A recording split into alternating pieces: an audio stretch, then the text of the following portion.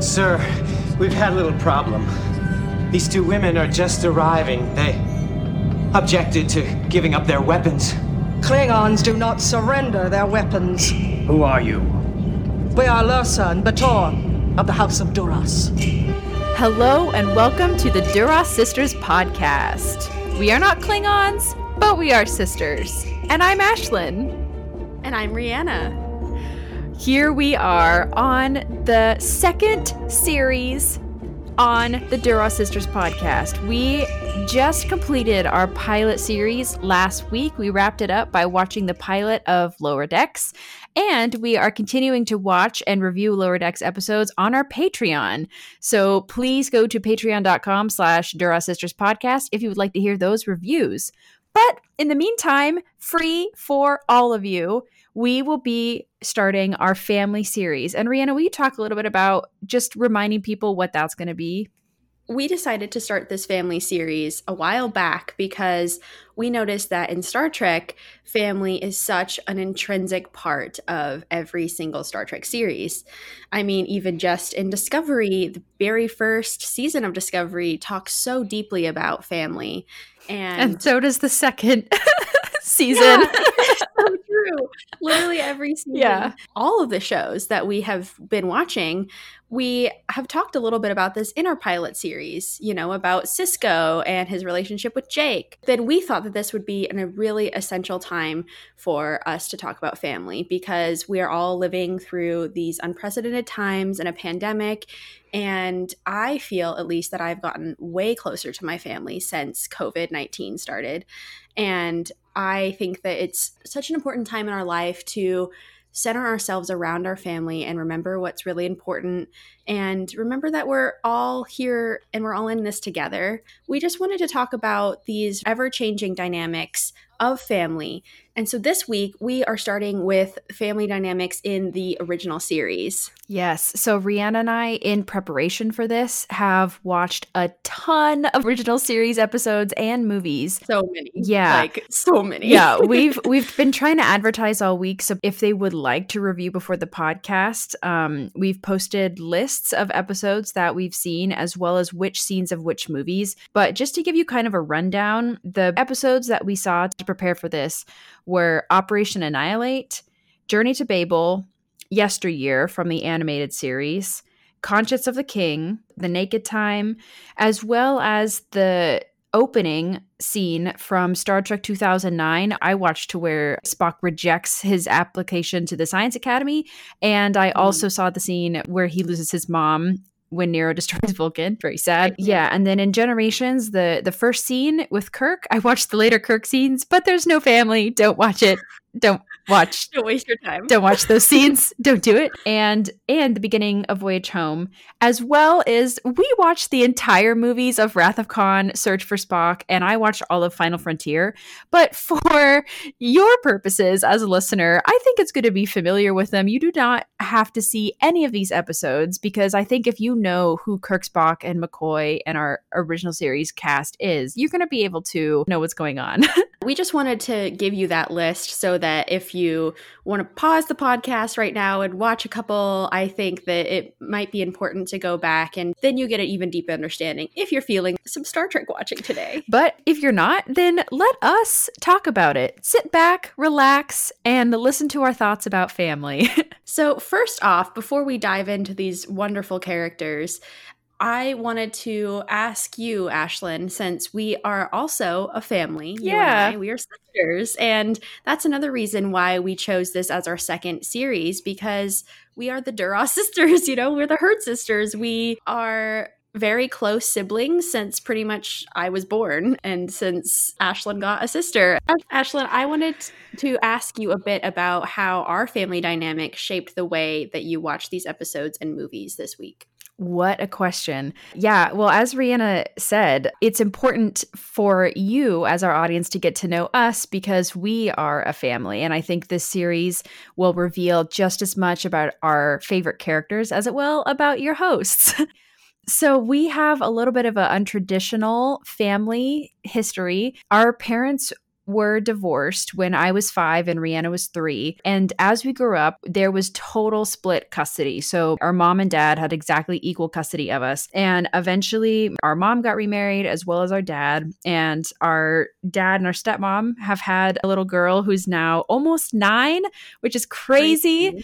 Yeah. So we have an amazing half sister named Gabriella, and she actually had a cameo on this podcast. She did the outro to one of our episodes. So if you heard Gabby Girl doing the outro, we wanted to include her on this podcast because we've tried to stay really close with her as she grows up, even though we have this pretty significant age difference between us. I think I'm 16 years apart from her and Rihanna's 14 or 13. We're very close with both of our step parents as well as the family of our step parents. And so whenever there's any kind of graduation or thing for our family, we tend to have a lot of people show up because we have almost always had 4 families in our lives: our mother's family, our father's family, our stepmom and our stepdad's family, as well as all of our grandparents. Plus, everybody in our family has had a divorce except one of our uncles. It's a crazy, huge family, but I think growing up with a perspective of having divorced parents, I was always met with a combination of pity and people not quite understanding what that meant. I think especially as I went to college and I met people who have had parents who lived in the same house their whole lives and who grew up with the same set of parents their whole lives. And for us, we moved around all the time. At one point, we had moved 11 times, and that was when I was like in high school or something. And so the idea of family to me is more like a village than a group of 4 people who have dinner together every night. To me, it's about, okay, grandma's picking me up to take me to soccer practice. And then after that, dad is going to take me home because I have a doctor's appointment tomorrow. It's about teamwork and people coming together to help raise the kids and to help each other as much as possible. And it's been amazing to see that my dad's family has kept in touch with my mom's family. They're still friends. So to me, that is what family means. And when I watch Star Trek, I'm looking for the village that is helping each other. And I see that very, very strongly in the original series, almost more so than I see in the other series. And so I'm so excited in these next couple episodes to talk about the different types of families that we choose to create by friendships and the families that we are born into via blood. Ashlyn, wow, that was really gorgeous. Thank you for sharing that with us. And I think that you're absolutely right on about it being a village and about it being communicating and talking with one another. I used to get a lot of questions of, oh, do your parents fight a lot? If they divorce, they must like hate each other. And that was just not the case with our mom and dad. They just could not be married to each other, but they still are really good friends. And I just was so happy to have parents in my life who were not fighting all the time, who were willing to talk to each other, who were splitting everything 50-50, who were as equally in my life as the other. And I think that it shaped me in a way that I got to learn so much about relationships and about how to treat people well, how to be a part of a community and of a family where you feel love from all of these different facets. You know, I mean, like Ashlyn said, we had people like our grandma would take us to school every day, and sometimes we would drive our stepdad to work. You know, I could spend these individual time with people, and then we'd have these huge Christmases, and we'd have multiple Christmases, you know, one at our mom's house, one at our dad's, sometimes like 3 if we were going up to step grandma's house up in the mountains, you know. I think that it also made a difference that most of our family is still in Colorado. For quite a while, we had almost every single family member of our immediate family somewhere in Colorado. And once I moved and went to college and our mom and stepdad decided to start moving around the country and exploring, that changed a bit, but it also allowed us to meet them in different areas. And so I do see this a lot with the sort of transience of the characters in Star Trek, how they're traveling all the time. Obviously, they're on a starship. And so it's sort of like they have to flock back to family and to home, or they have to meet them in these middle distances and these middle spaces. And I just think that that dynamic also is very different than just living in a home in the same place where your family is, because it requires more effort and more communication. And it's something that I learned pretty quickly. Yeah, I think that, Ashlyn, what you said about found family too is something that I think we will be discussing quite often in this podcast, because not just in the original series, but in every Star Trek series, we see the ship become a family, and spoilers, Rihanna. I mean, sometimes literally ships have families on them, which we'll get to later. Yeah. But I think that those bonds are so special and something that I'm very, very excited to talk with you about. Yeah. Well, and I know we will be talking about things like genetics versus outside influence. And it's just so interesting to take a look at the background of all of these characters that we love so much and think about, well, how much has my family changed me and how much has their family changed them? And I'm very excited, especially to talk about the differences between the 2009 Kelvin verse versus the Prime verse, because we have a little bit of different family moments going on there. But I thank you for listening and going deeper with us with both of our personal lives and with these characters. So yeah. And maybe this will help you to think about your own family through a lens of Star Trek. Also, Star Trek has been a part of my family. I mean, my dad was the one who introduced us. Our mom showed us the movies for the first time. Oh, yeah. And I even want to say, like, we have many, many people in our family who grew up with our parents, and we consider them to be aunt and uncles, even though they're not blood relatives. And we have a big, strong connection with our Aunt Jenny, who's not real blood, but she loves Star Trek. I just think it's fascinating to take a look at who shapes us. So on that note, Ashlyn, would you like to dive in and start talking about our families? Yeah, let's do it. So we watched all of these episodes for a couple reasons. Obviously, we just want to know the facts. We could have read through Memory Alpha and just memorized everything that happens with the families, but I think it's important because most people, when they're watching Star Trek, are going to be watching the episodes and not just reading Memory Alpha for fun, even though that's what I would do. But anyway, so we're watching these movies to get the facts and also to understand how the characters interact with each other, with their families, and basically every possible thing we could suck out of these episodes.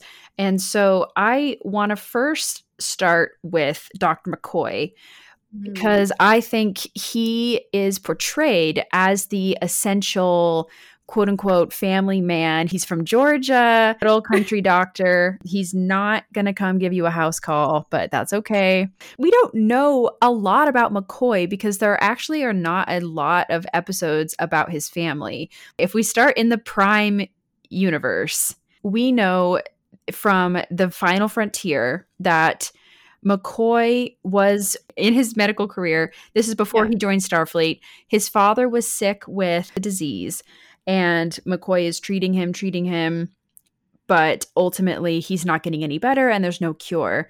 And so he pulls the plug. But yeah, and mind you, it's very painful. His father was in a lot of pain. Yeah.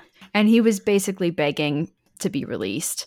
And so McCoy did it. And 2 weeks afterward, a cure was discovered. And so right off the bat, that's pretty horrible and pretty life-altering and changing to know that you are a doctor, you couldn't save your dad. And we don't ever get a mention of McCoy's mom. Even in Final Frontier, in the later movies, and any of the episodes, there is no mention of his mother. And so she's completely out of the picture. And so I think we can assume that he was raised by his father, David. It seems like it. And it seems from the scene we see in The Final Frontier that they seemed very close. I mean, the way they were speaking to one another, it appeared that David trusted Leonard McCoy enough to take his pain away, but it must have just been grievously hard to do. I can't imagine. Well, and we don't see any other siblings there. There's no one to grapple over who gets the will, nothing like that. Yeah. It seems like it's just the two of them, as it always has been. What we also know is that before McCoy joined Starfleet, he was married and he had a daughter named Joanna. What we see in Star Trek 2009, Carl Urban, who plays McCoy, says the ex-wife took the whole damn planet in the divorce.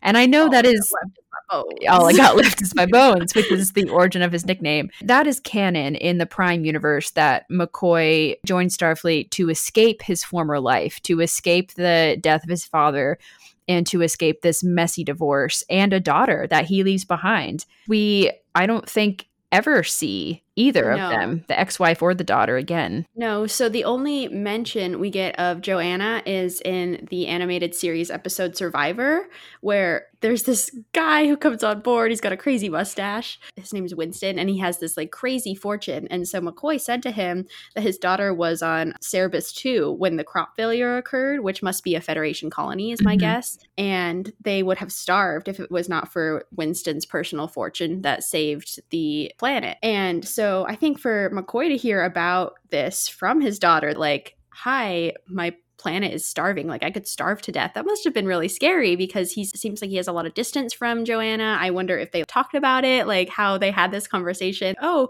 yeah, I know this guy, he saved me from starvation. There's so many unknowns about this situation, but that's literally the only time that we hear that McCoy and Joanna are even in contact. But I do wonder if his ex-wife got full custody of her, or like how that worked, because it seems like he just doesn't talk to her at all. My sense is that she did get full custody, because just knowing McCoy, I would be pretty surprised if he willingly walked out of his own daughter's life. I just can't see him doing that.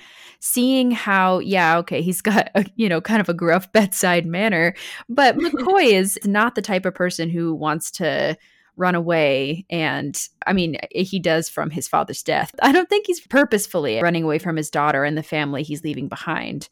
I mean, who knows how divorce lawyers are in this century, but as it is today, unfortunately, fathers are often not seen as capable of parents as mothers are, and are often not given much of a chance to get either half or full custody of a child.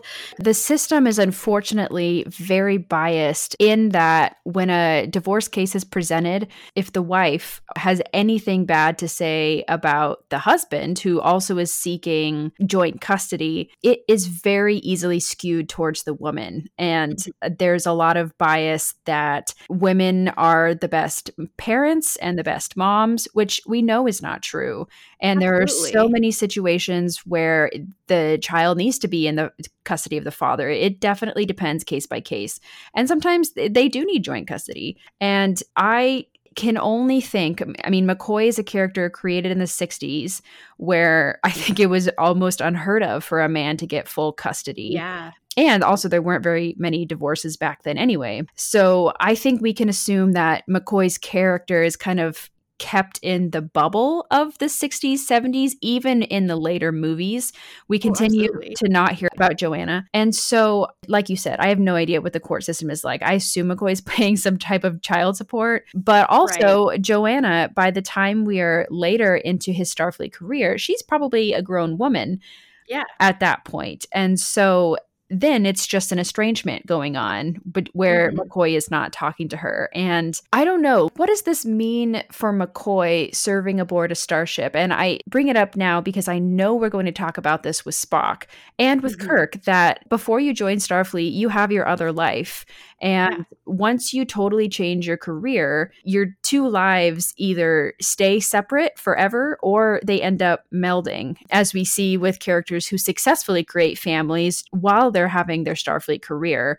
Right, exactly. I think that at least for McCoy's circumstance, a lot of the way he is today is based off of the traumas of his father's death. I think that his brashness as a doctor, his distance he puts between his patients. I mean, as a doctor, I think that you are trained to compartmentalize and have coping mechanisms. But I think McCoy's goes deeper because he had to be a son and a doctor to his father. I think that he should not have been on his father's case. I think he was too close to the situation. But also, I couldn't imagine being a doctor and not wanting to take care of my dad, if he were sick. I mean, that is a bond that is so deep. And especially from our conjecture, if we think that there wasn't a mom around to also support or any siblings, that McCoy did feel this obligation and sense of duty. And something else that I think we're going to talk about a lot with family is our sense of duty and obligation to one another to keep each other safe. I think that a lot of TOS families surrounds death and coping with that. We're going to talk about this with Kirk and with Spock and McCoy. That's probably why he never gives up on his patients either. I think that he's constantly looking for new ways to try and heal people or coming up with these crazy solutions right at the end that end up saving the patient. And I think that less dedicated doctors who maybe haven't had such losses in their life would just call defeat and say, I can't cure this person. I definitely agree with you 100%. And the way that this story is presented about what happened to his father in The Final Frontier is Cybok, which, man, I try hard not to think about The Final Frontier as being canon. But I do think that these scenes that we watch concerning family are very important. And I think definitely the best part of Final Frontier, I mean, really important part just in the series, to know these characters, to see these flashbacks is a big deal if you've been watching them for a long time. What is presented to us is Cybok reaches out and chooses this memory that McCoy has and presenting it as his secret pain, as something that he has had his whole life that has been shoved down and never been healed. I do not disagree with that. I think that that is a great plot point for McCoy to recover from. And like we've mentioned, something that would change you forever. And I think McCoy has been trying to keep his distance for a long time, and it is only because he's served with these people on the Enterprise for so long that he trusts them. But there are many episodes where McCoy has a love interest or a woman is interested in him. He's not the ladies' man the way that Kirk is, but McCoy definitely gets the ladies. Whenever someone is interested in him, he does not shy away. He reciprocates, and he never thinks about his ex-wife. He never feels guilty and says, it seems like there's a lot of love lost there. No, I don't think so. I think that's just something to think about too with McCoy, is even though he is running from his failures of his past life before Starfleet, I say quote unquote failures because I love McCoy and they were learning moments. But no matter what he's running from, he's not completely shutting the idea down of having a family. It's not like he's saying, oh, I'll never again try to explore this. Like even in the episode For the World is Hollow and I Have Touched the Sky, he considers leaving Starfleet because he's grievously ill and he thinks he's going to die soon. And he is fine with settling down and having some creature comforts before he dies.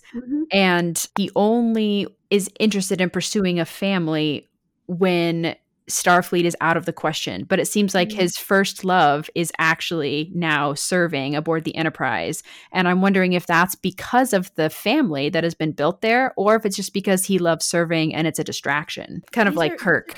Yeah. These are really good points. I think that Starfleet, for some of our characters in the original series, is a refuge more than it is a way to create a family. We see a lot of these characters running from some type of family dynamic or searching for something in Starfleet that their family could not provide. In a way, Starfleet is way more than just a career. No matter how much McCoy is begrudging about the transporters and space being disease and danger wrapped in darkness and silence, like he still is out there because this is his refuge and this is his home. I think that is similar to how a lot of people feel about the military in the United States. I can't speak to the military in other countries, but we have several cousins and uncles who have joined the military.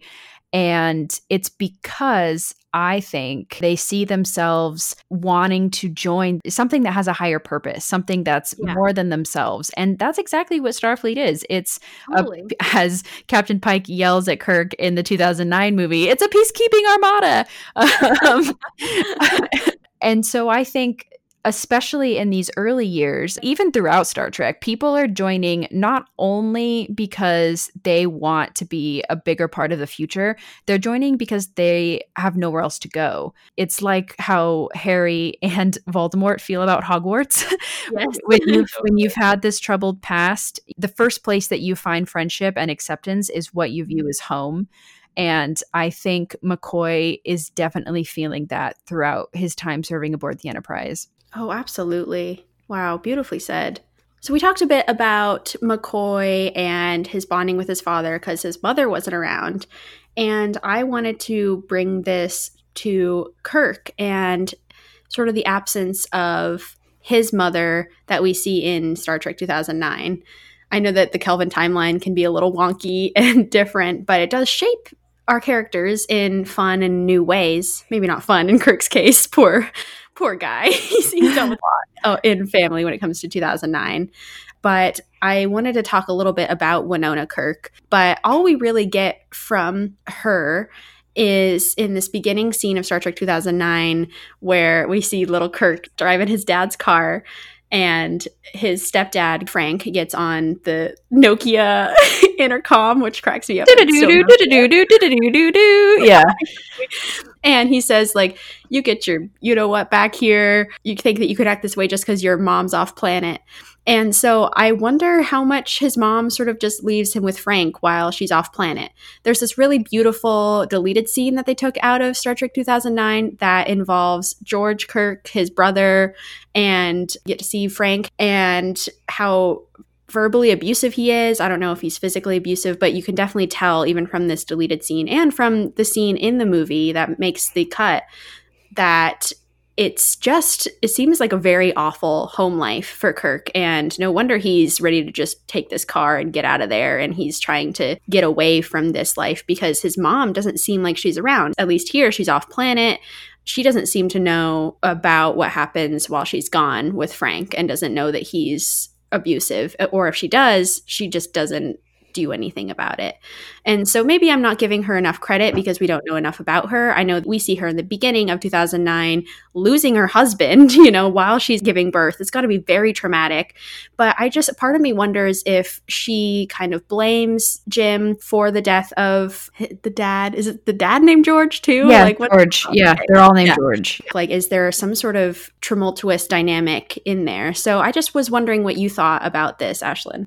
I have a lot of thoughts about Kirk and his family, especially in this Kelvin timeline, because obviously we see this very heroic death of his father. And you're totally right. We don't know anything about Winona Kirk, except that she's sad that her husband died, which, Right, same. Yeah. I almost always cry when I see that scene because it's very impactful and it's done so well. You Absolutely. really feel the stakes. Before I saw that deleted scene that you're talking about, I always thought that the angry, abusive man on the phone with Kirk in the beginning was his stepdad. I never thought that it was his uncle. In the deleted scene, it actually says Uncle Frank. Because to me, Uncle makes me feel a lot better about the situation than if she remarried this horrible person, who's being terrible to the boys. My bad, guys. I think it shows my assumptions, that he just would be a parental figure and not this sort of familial figure. I'm glad we're talking about it because it changes it. Because my whole life until last night, I thought it was his stepdad too.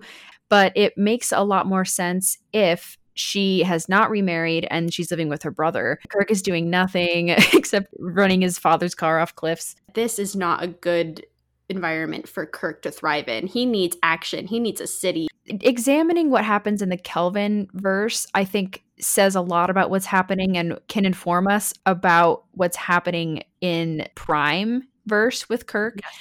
Because a major difference is that Kelvin Kirk was born on the USS Kelvin the day his father died. And Prime Kirk was just born in Iowa. And so that tells me that she was induced early by panic, or they heard about this long range lightning storm in space and the Kelvin was ordered to go investigate it. And she just came with George for whatever reason.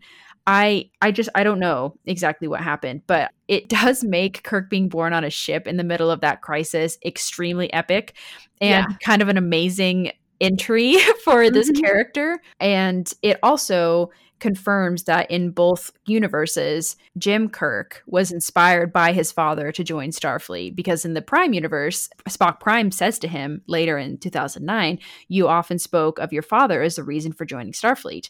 Yeah. And he proudly lived to see you become captain of the Enterprise. And so Ashley, just so you know, that was like verbatim. Great job. It's because I have that movie memorized. Yeah, same. It's a historic movie in my own timeline. I'm just telling our listeners that she didn't even look at her notes to say that exact quote. What I'm saying is that we know nothing about Winona, really, except that her father's name was Jim. And it's even James. I mean, his full name is James T. Kirk. Yeah.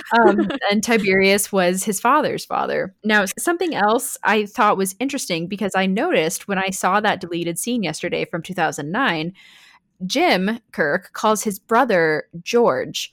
But when we watched Operation Annihilate, he's calling him Sam. Yeah. I thought he had multiple siblings or something going crazy. Because the only thing that's different between the two timelines is his father's dead in one of them. And so how would his older brother's name be different if it wasn't impacted by the death of George Kirk? It turns out that his brother's name is George Samuel Kirk.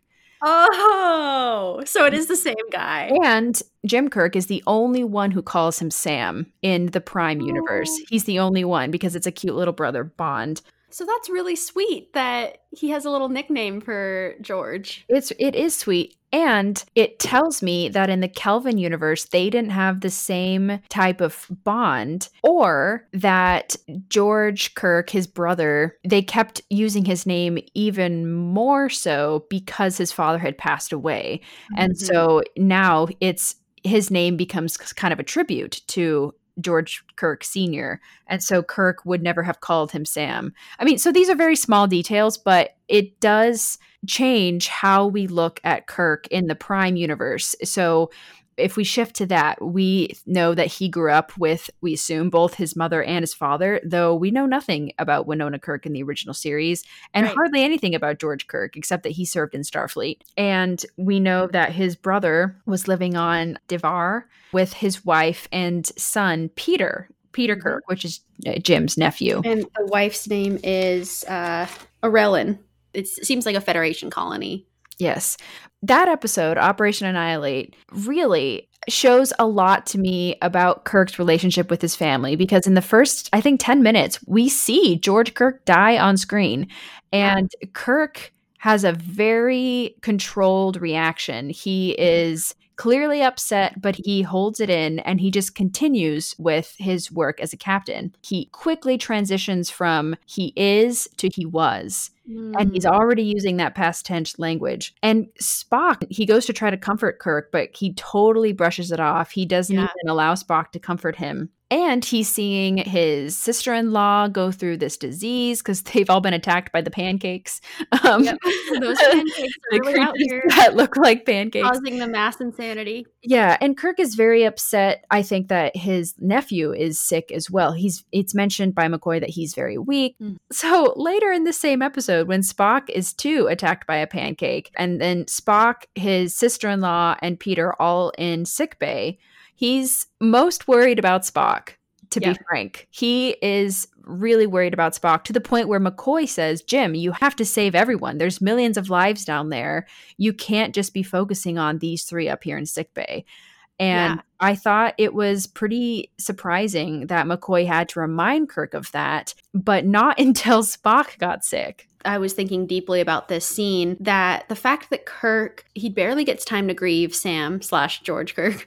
And then Orelin, his stepsister, dies in sickbay not long after. Yeah. And he watches her die. So that is also very traumatic, deeply traumatic. But again, he is focused on his command and on fixing this problem, because I think this is the only way Kirk knows how to keep going. But when someone like Spock is in danger, he just shuts down. And so I do find that really fascinating. And part of me that thinks that they are in love makes total sense, that this is his partner. And even if you just see it as a friendship that's so deep, this brotherly bond that they have, I think that Kirk has become so much closer to Spock than he ever has with, his brother and his family. That is telling. In many ways, I think it comes down to distance. Some people are not very good at keeping up relationships at a distance. We all know people who just don't really reach out a lot if you're not directly near them, which is totally fine because that's how some people function in relationships. But I think that this is how Kirk is with his family. He never got close enough to then maintain a sort of long distance relationship with his family. I mean, he knows that they're there and he's, of course, struck by their deaths. But I think that because he's living at close quarters with Spock, Spock is his confidant, his friend. They're always together, that I think that it's a deeper blow when Spock is injured because he sees him all the time. This makes me wonder, now they're dead, but what did George and Arellen and Peter talk about when they talked about Jim? Because we see Picard, which we'll talk about in the next episode of the pod, that your legacy precedes you when you're this important of a figure in Starfleet. And Operation Annihilate is the last episode of season 1. And so Kirk has at least been a captain for a year. And he's already had very impressive deeds done in Starfleet. And so he's considered a successful person. He's got the ship, he's got the crew, he's literally saving the galaxy every couple days. And so I do think that creates a huge distance, even though they have a physical distance between them. I think there's an emotional distance too, even though we don't really know what George Kirk is doing for work. I think he is in Starfleet, though. I know this is a colony that is being affected by the alien species, but I think that it kind of creates a barrier between you and your family. Similarly, I had friends who would go to basic training and, to prepare to be joining the military, and they would come back and tell me, you just don't understand the type of close friendships that you make in there because you're with people who are going through the same thing and you have to run the same amount of miles together and work out the same amount and go through and have these experiences with people that you can never imagine having with your family back at home. And it's similar to when people go to war. I mean, people have no idea what happens in war. And I think Starfleet has a lot of similarities and people are going through similar traumas. So all of this is just to say that Kirk clearly has a much, much tighter relationship with Spock and McCoy specifically and with his greater crew than he does with even his own brother. Yeah. And as much as it pains him to see him die and to see basically his whole family die, it's harder for him to have Spock be blind or almost pass away in this episode. Yeah, Ashlyn, thank you for saying all of that. I think that it does make a big difference when you're living this totally opposite life to family. It reminds me a bit of in Amok Time, T'Pring's reason for not wanting to marry Spock was that he was too renowned and becoming too famous in Starfleet. He's the son of an ambassador. And so similarly, she did not want to marry him because she did not want to be associated with that kind of legacy and that kind of legend. And, might have also had something to do with his genetics, but he's racist a little. Yeah. I think it could play in a factor. But I think that does change families a lot. And there's no way I can relate to our family members who have seen combat or have even been in the military. I feel similar kind of distance where I just don't even understand their lives and what they went through. And so it's a very good point to bring up that that's probably where most of the distance comes with Kirk. I think you can easily have a successful relationship with your family and be in Starfleet and be in the military. Yeah. Just because you're apart from someone for a long time does not necessarily mean that you grow out of touch with them. That's a choice that you make. And Kirk was not making the choice to keep in touch. And I'm very concerned about what happens to Peter at the end of this episode because he survives, we assume, the alien species, but I don't think we ever know in that episode. You can probably look up on Memory Alpha, but I don't think we know again what happens to Peter Kirk after this episode. He's now an orphan, and they don't have family members on the ship, so it's not like Kirk could take him under his wing, and I don't think Kirk would want to because he's not much of a parental And this guy. isn't the Enterprise D where the ship is full of family members. This is a long range science slash combat vessel. Yeah, exactly. Not safe for children. Not safe for children. And so I wonder, like, did he go back to the colonists take care of him? You know, what happened with that? It just is very shocking that they sort of just dropped that plot. It seems to me, like with David, Peter is sort of this plot point to further Kirk and further that character of Kirk. And I just don't think it's very fair to the characters themselves that they're just sort of means to an end to build another character. But sometimes that's how it works in writing. Yeah, that's what you got to do sometimes. It's not as satisfying, but that's how it is. Right, exactly. This episode, Operation Annihilate, really shows how difficult it can be to be a Starfleet captain sometimes, because you have to always compartmentalize and you have to put your grief aside to get the job done. And we see Kirk doing this constantly. He has a horrible track record of losing family members. It's very tragic, and something that we can now talk about when we go to his son, David, in the movies. It's really hard to see Kirk go through losing family, but also incredible to see how he keeps going regardless. Like, I do not understand how he can do that. I could not. So a big part, back to the Star Trek 2009, and a little bit of a precursor to when we talk about Spock.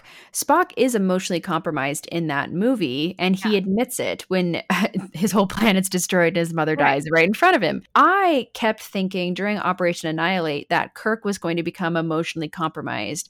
Right. But that is not who Kirk is. And even if he was, he would never show it. And I think Kirk really represents the sometimes toxic masculinity. But I also think in this case, it's not toxic masculinity. He's literally doing anything he can to get through this day. And especially when Spock becomes injured, that means that even your first officer is not able to do their duty. And in this very stressful situation, it's actually similar to Journey to Babel, where you have the captain and the first officer are basically incapacitated, Kirk with emotion, Spock with pancake alien juice, and Scotty can't take over, you know? And so it's a tricky situation, and I think Kirk does the best that he can with it. I am impressed, like you say, Rhianna. I am impressed, and it shows that he definitely has longevity in his career, that he's able to push through this very, very emotionally intense day that he has. Well, and something I want to ask about Kirk's motivations, because in 2009, we see that he is motivated to join Starfleet because, as Pike said, father was a captain of a starship for 12 minutes and he saved 800 lives. I dare you to do better. So, you know, Pike is definitely pushing Kirk and sort of being a parental figure in this moment. But I think that Kirk's motivations, even in 2009, even though it's an alternate universe, are still the same, that he's motivated by loss and motivated by his love and passion for people. I'm just wondering if you think that he joined Starfleet, you know, I mean, he says, like, I joined it off a dare, which is not really true. I think that he's saying that to try to protect himself from why he actually joined. I think that he joined out of a combination of guilt and determination. And I think that a lot of Kirk is that combination. And I'm just wondering if you agree or disagree. He joined, I think, mostly because of his father in the Kelvin verse. I think it is different in the Prime universe. I think in Kelvin verse, he is trying to discover himself. And because he's lost his father, he doesn't have a role model. And I think it's kind of orphan syndrome. We see it in Harry Potter a lot too. And it's just natural. If you don't know who your parents are, of course you want to figure it out. And because if discovering who they are is also means it helps to discover who you are. And so I think he is definitely driven to be like his father. And I think in the original series, he is driven by his need to prove himself. And I think there's subtle differences, but they're definitely different. And I think each reason for joining affects his longevity of his career in different ways. We see in the Kelvin verse that just 2 movies after in Star Trek Beyond, he's already tired of serving in Starfleet and tired of the constant drama and just being in the stress and pressure of being in deep space constantly. But yet in the Prime universe, when we see him talking to Picard in Generations. He says, never let yourself get promoted. Never let yourself leave that captain's chair because it's everything you have and it's the only chance to make a difference. Wow. And so to me, that's a Kirk who just wants to be in Starfleet his whole life. And so I think because the guilt isn't there. Sorry, I just, is Yes. not as present. Yes, and I think the motivation is important because in Beyond, and I think at the end of the movie, Kirk does realize he wants to be in Starfleet because of the people around him and because of himself, and Because not of his because found of family. Yeah. not because of his father anymore. Mhm. I think that is a more powerful motivation. The need to further yourself and to improve yourself is just stronger overall if you really follow Yeah. it through rather than trying to be in the shadow of somebody else. You can only sustain your guilt for so long as a motivator. And every year on his birthday in the Kelvin timeline, McCoy comes to him and he says, another year older. And Kirk goes, yeah, a year older than he ever could be, And so I think that guilt was following him for so long that I'm really glad that he was able to sort of let it go in the end of Beyond. Well, and I love that you brought up his birthday because even his normal birthday in the Prime universe, Kirk is always sad on his birthdays. Yeah. That's just a trope. In Wrath of Khan, he has a birthday. One of my favorite scenes where McCoy gives him the glasses because he's getting older. And Kirk is just upset because he is getting older and it's another year closer to retirement, another year further away from his glory days on the Enterprise. Then in this movie, we find out that Kirk has a son. Yes, David. Yeah. From Dr. Carol Marcus, who she never appeared, to my knowledge, in the original series. It was probably... She did not appear, no. But there is a reference. Actually, the first ever episode of the Duras Sisters podcast is about the cage and Where No Man Has Gone Before. In the episode with Gary Mitchell, Where No Man Has Gone Before, Gary references a blonde that Kirk used to hang out with. And Kirk says, oh, I almost married her. Yeah. And that is kind of the fandom's choice to think that that's Carol Marcus. And so I think that she was someone he knew in Starfleet. Yes, absolutely. As cadets, yeah. Yeah. And so the first impression David gets of Kirk is just the things that Carol has said about him. He calls Kirk an overgrown Boy Scout, and Carol said, I knew Jim Kirk, and he was never a Boy Scout. So right away, we're back into this reputation of Kirk being the ladies' man. Apparently, they didn't have birth control, even in this century. I mean, when it goes through, it goes through. But I do like the fact that David and Carol are together at least, and that they have each other as a family unit. Yeah, and it seems like they're a good team and that they have a good connections. I do like to see that because there's a lot of tropes about absent fathers in many movies and TV shows and how they function differently. I think that it's a good twist to see it from the other perspective. We don't know about David until this movie. We know about Kirk since the dawn of time. So it's interesting to see Kirk coming back into his son's life, trying to reconcile with him. Yeah, I think that Kirk still seems to really care for Carol. I mean, when he was talking with McCoy about it, he says he doesn't want to reopen any old wounds. So it sounds like it was a really difficult time in his life romantically with Carol. Sounds like they had a kind of a falling out. But Kirk still seems to really care. And I just liked seeing that gentler side of him, that he wasn't just like, oh, another hot lady that I can bang. It was more like, there's Carol. She sort of seems like the one that got away. What do you think about that? Yeah, I actually think it's very similar to McCoy's situation, except we just never knew about it until this movie. Messy breakup and a child is left behind. I was pretty surprised when I found out that Kirk knew the whole time. I think there's a line in there that he tells Carol, you told me to stay away, so I never came around. And I think in the future, hopefully people are more accepting of people who just have one parent or, single moms. Obviously, she was able to provide and give David a great life if they're both scientists together and working so hard on this potentially galaxy-changing invention.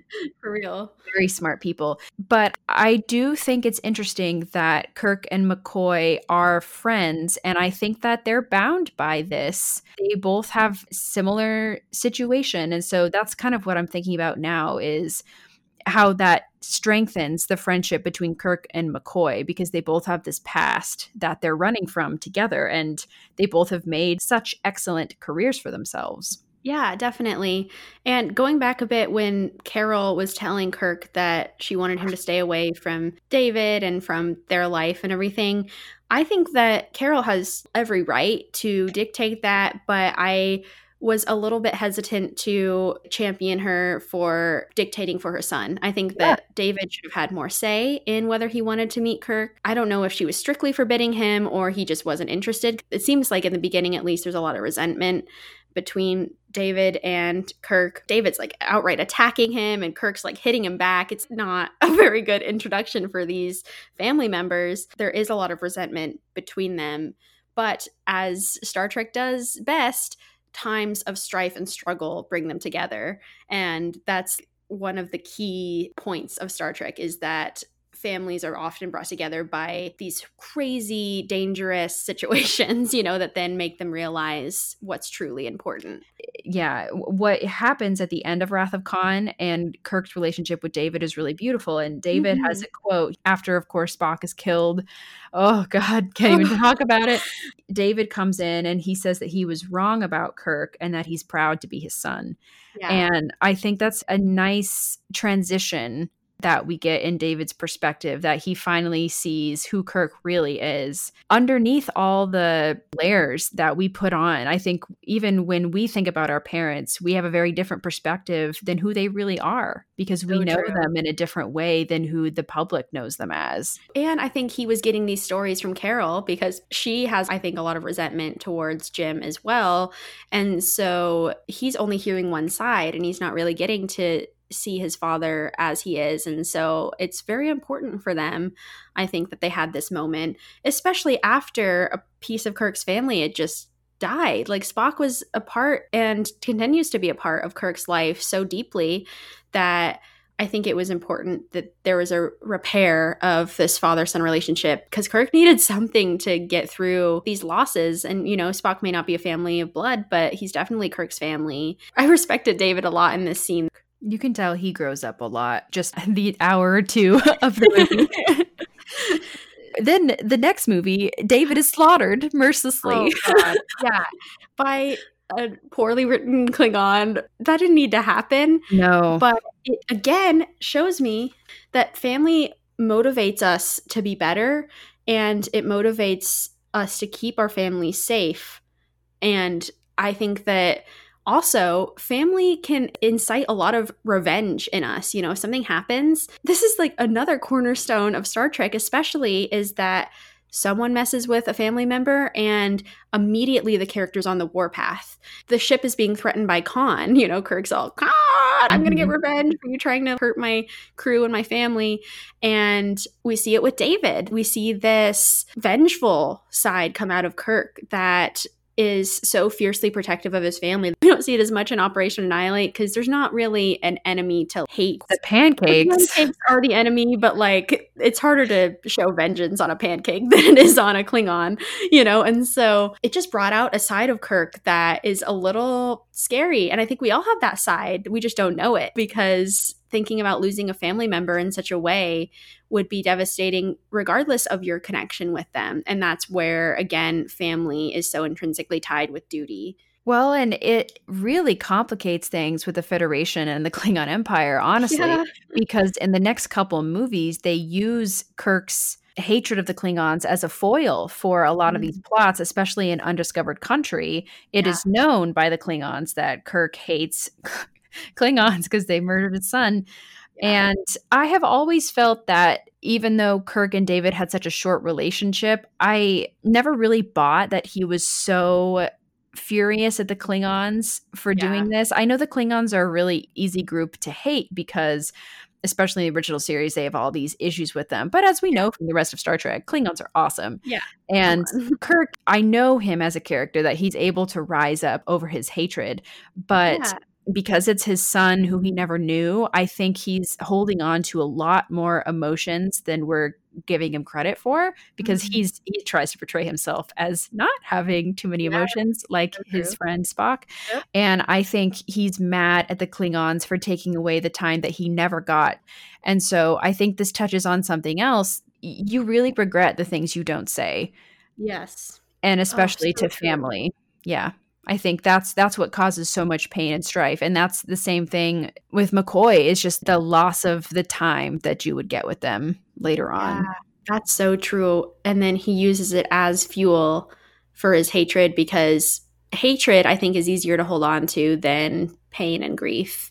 Yeah. You know, it's a more baser emotion, and so you don't have to go as deep to feel it. Yeah. And that's why I think a lot of these characters choose revenge and choose hate over pain. I mean, even in Star Trek Into Darkness, in the Kelvin timeline, when Spock sees Kirk die, he goes on this crazy rampage to get to Khan, because I think it's easier than just letting himself cry and grieve. Ashlyn, great points all around. No, and you too. I also just want to mention how, even though it's sad that David dies, it is cool that he sacrifices himself for Saavik, because there is a very intense scene where the Klingon, I think it's Christopher Lloyd also, is this Klingon, you know, who's Doc from Back to the Future. So all I could see when this Klingon is saying, "Oh, kill any of them, I don't care," and all I see is, you know, Marty, jump in the time machine. Yeah, we gotta get the power converters. Yeah, totally. That's Star Wars. But anyway, it is a very intense scene when he tells the Klingon, Christopher Lloyd tells his subordinates, "Oh, just kill any of them," because it's high stakes. This Klingon's either going to kill Kirk's son or Saavik, who's become an important part of this crew, or Spock. We just got back. Yeah. And he's a child who can't even speak. Yeah. And I think everything that we've talked about with David and everything that we've talked about with Kirk, I just have to bring up again that Spock is overshadowing all of it, and McCoy, because they are the real family that Kirk chooses. And no matter who he discovers along the way is a part of his family, he's never going to put in the effort. We never even see Carol Marcus again. She does not appear in Search for Spock. There's no scene of Kirk writing a letter or sending a visual message or hologram to her saying, "I'm sad our son died, Carol." You know, nothing. So and there's no funeral for David, and there's no Carol ever again. There's also no body to bury, so that's got to be hard, that he is sort of left on his failed experiment planet. Like, that's kind of dark. But anyway, very dark. But they do set it up that it was his own fault. He used protomatter when he shouldn't have. He should have just been patient. That's a lesson to us all. Don't use protomatter. Well, we know Kirk carries this pain, but it's a pain about lost time. I don't think he actually misses David. He just misses this. He's sad that he never really got to have a family in the more traditional way. But when I watch the scenes from Final Frontier, there is no flashback scene for Kirk. There's no scene where we see Kirk's deep pain that Sybok chooses. And it's because Kirk chooses to not deal with it. And I don't know if this is just like eggheadedness where Kirk just doesn't want to go to therapy. But I also think it's just who he is, that he rolls with whatever he's been given. And like he says in the movie, he uses his pain. I need my pain. That's what I found interesting about the scene in Final Frontier, where Sybok is showing both McCoy and Spock family aspects that were their deepest pain. But then when he tries to show Kirk, he says, pain, they make us who we are. If we lose them, we lose ourselves. I don't want my pain taken away. I need my pain. Yeah. And that essentially is Kirk. You know, he has always used it as a way to keep trying harder and working harder to save as many people as he can. He sort of does have a saving people thing, as Harry Potter does. But yeah, he doesn't even allow for people to dig deeper into his family, because he needs that pain to keep going. And that's very different than the other two of our main characters. I also think that Kirk doesn't have really a deep pain around his family. I think the deep pain he has is about losing Spock a couple of movies previously. Because there's that scene where Saavik had asked if Kirk had ever actually lost anybody, because they're talking about the Kobayashi Maru, and Kirk has always cheated death. He doesn't believe in no-win scenarios, and he cannot cheat death this time. Spock But he does anyway, because Spock still comes back to life, which shows that Kirk has never dealt with a death that's so personal. Yes, he's dealt with a lot of family death, but like we said, he's never been that close to his family, and Spock is his family. He's his brother. He calls him that quite often.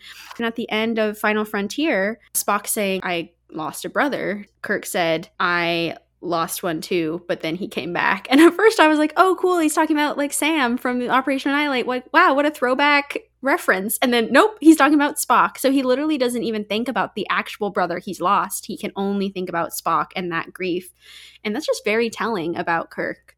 Yep, that line said it all to me. That made me think, yeah, for Kirk, it's not about his family. And that's what makes him so different from Kelvin Kirk, is he's all about family. Yeah. And he's searching for this family he knew he had. One thing I do want to add before we transition here is we see Sarek a couple of times during Search for Spock, and we're about to talk a lot about him once we find Spock after this search here.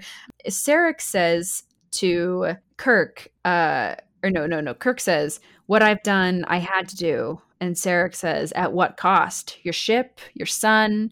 And Kirk says, if I hadn't tried, the cost would have been my soul. And this is all for Spock. So again, Spock Kirk is just saying, I lost my son, I lost my ship, but I got Spock back, and that's what matters to me. Yeah, he really cares about the needs of the one being Spock. Because Spock is number one.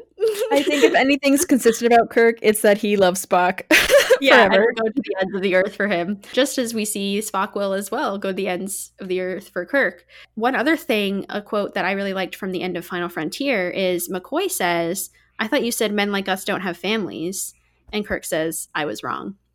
So I think that ultimately sums up the fact that Kirk has finally found his family within this crew, and he was wrong. He said, I did find my family, it's you two. And that just makes me very happy and warm inside. In Final Frontier, basically all the family themes are about the trio being a family. And in the beginning of the movie, when they're camping all together, Kirk says, other people have family bones, not us. I thought it was really sweet that after Kirk says this, he looks really down and like, let's talk about something else.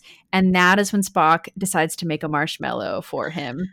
And that's when he wants to sing. And so I think it also shows just how tight they are as friends and how well they know each other. And even Spock, even after he's gone through his emotional transformation because he's died and come back, he still knows when Kirk is upset because they are brothers. They're more than brothers. They're soulmates.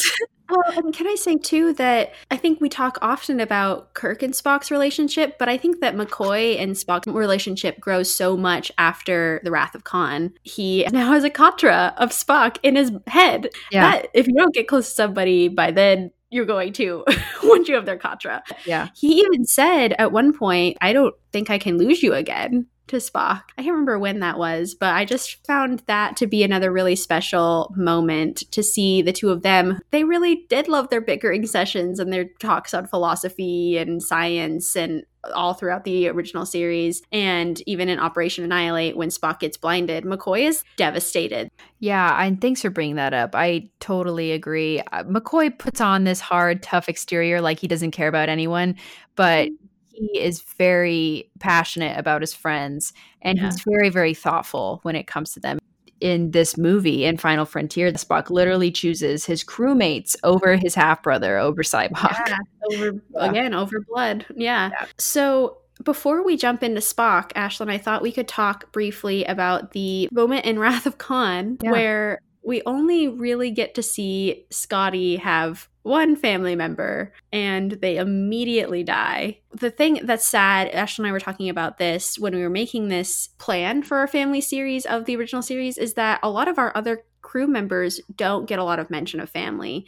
And so that is why we are predominantly focusing on Kirk, Spock, and McCoy, because they have the most information about family. But we do get tiny hints from Scotty and from Sulu. And so I thought we could talk about them a little bit. Yeah. So this scene, Scotty brings his nephew, his dead nephew, up to the bridge and then just like takes him down to sick bay. So I don't know what his grief process was there, but it seemed really rough. Maybe he was angry at Kirk and was showing him, look what you've done. This crew is not experienced enough to deal with all this con BS or what. I don't know. What do you make of that scene? Well, so first of all, you wouldn't even know that that's Scotty's nephew unless you've seen the director's cut of Wrath of Khan and if you've watched the deleted scenes. Because in the original cut, the one you see on CBS All Access is, I think it's either on there. I don't think it's on Hulu anymore, but I don't know. Depending on when you're listening to this, it could be on some future internet site. TrekNet or something.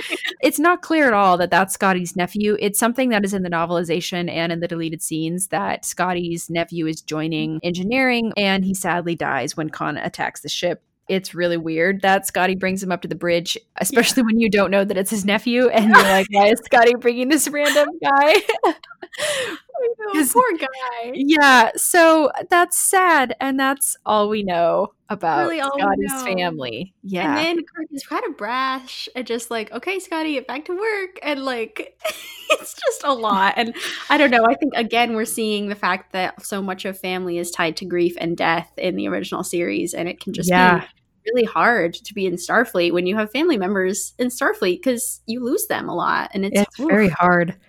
Yeah. Well, and luckily, as far as we know, Sulu has no deaths in the family. We don't know too much about Sulu's family, but we know from Beyond that he has a husband and a daughter. And we actually, in Generations, we get to see his daughter in action. We meet Demora Sulu in Generations when Kirk, Chekhov, and Scotty come aboard the Enterprise B to send it on her maiden mission. Yeah. What I found really interesting about this scene is that Chekhov seems to be the only person who knows about Demora's existence. I mean, Kirk is floored by this. He's like, what now? Like, who's this? Kirk asks Scotty, he turns to Scotty and he says, when did Sulu have time to make a family? I didn't know he even had a family. And Scotty says, when something's important, you make the time. And so I think that for Sulu, that was important. And that's not very common for Starfleet officers, at least in this era before family ships became a thing. I guess maybe they were a thing by Generations. I think so. I think that it's just a really lovely moment that we get to see her all grown up. And Chekhov seems very proud of her. Like, we know how close Sulu and Chekhov are. And so I just sort of imagine Chekhov was invited over to family dinners when they were back on Earth. Also, Kirk says a really lovely thing. He says, it wouldn't be the Enterprise without a Sulu at the helm, which just shows generationally, which generations, haha. It shows generationally that family is important. And I think it's really interesting that Demora decided to follow in Hikaru's footsteps. I think that that's really cool. Actually, we don't even get to see Sulu in this scene, sadly, interacting with his daughter, but we get some proximity. Yes. A couple things about this scene in Generations. So, first off, poor Sulu gets really the worst writing in the movies, I think. He really doesn't have that much to do. My favorite scene of Sulu is when he says, don't call me tiny in Search for Spock, when they're breaking McCoy out. But Sulu doesn't do too much. I think he probably has less than 20 lines in all these movies. The only lines I remember him saying are, it's the Excelsior, I'm hoping for that. And we know as the movies go on that Sulu is getting promoted. At one point, he is the Commander Sulu. I think maybe even in Voyage Home, he's a commander at that point, or Final Frontier. Mm-hmm. And so you see that Sulu is really climbing the ranks and he wants his own ship. And I don't know for sure, but I'm pretty sure George Takei was the one pushing for that for the character of Sulu, because Nichelle Nichols talks about how in order to have your character do something, you really had to talk to the writers and ask them for something to do. And so I think George Takei was really in communication with the writers saying, I want to be a captain of the Excelsior. And we see him become captain. Woo-hoo. But I think it is great and so cool that his daughter is on the helm and that she is following in his footsteps as a pilot. We see of course, in Beyond that he does have a daughter at that point that he's visiting. Just some behind the scenes facts about the specific scene in Generations is that it was written for Kirk, Spock, and McCoy, not Scotty and Chekhov to be with Kirk there. But Leonard Nimoy and DeForest Kelley did not want to appear in the movie because they thought that their time had ended. And Leonard Nimoy didn't like the script and didn't like his parts for Spock in the movie. I think they were going to be involved in the Nexus scenes later, and neither of them liked how it was going, and so they just refused to show up. And fair. Like, if I read the script in Generations, I would not want to be a part of it either. Yeah, exactly. Despite the Duras sisters being in that movie. That's true. The best part. No, just kidding. Picard. Yeah, those are the only good parts. Anyway. Yeah.